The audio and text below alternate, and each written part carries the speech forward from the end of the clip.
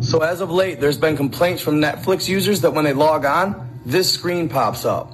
Then it just freezes. Now take a closer look. Mosquitoes, double helix, and this is a shot of the Americas. Mosquitoes all in red.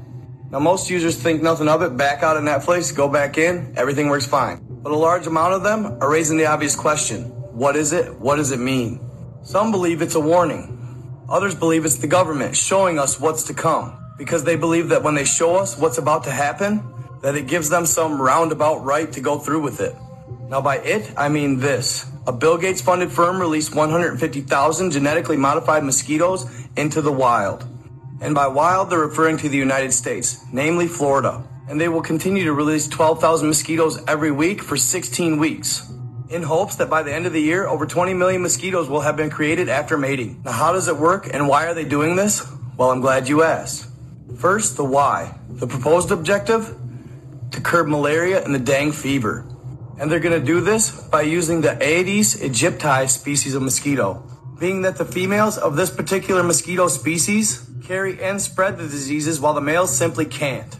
So Bill Gates funded Oxitec out of the UK would genetically engineer the males to carry a certain gene. This particular trait or gene gets passed on to the offspring, killing the female offspring in the early larva stages, while allowing the males to be born continuously carrying the trait, hoping that by some miracle they can actually defeat Mother Nature and kill off all the females in this particular mosquito species. But good news, guys, they've already ran test trials, so we aren't the guinea pigs.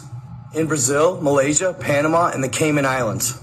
Now at this point, Oxitec hadn't received regulatory permission to release them in the United States until recently. It apparently started in May. Notice how this one kind of flew under the radar? And I couldn't help it. As I was reading the articles, a couple questions popped into my head.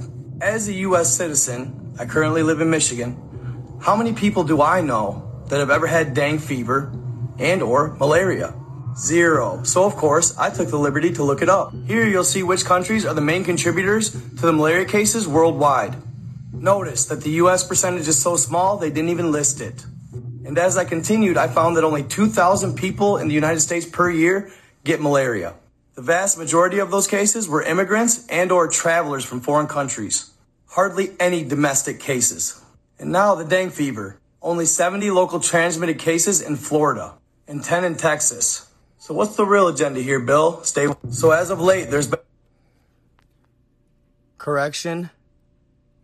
The pronunciation of dengue fever, D-E-N-G-U-E, is actually dengue in America, and its native country, they pronounce it dengue.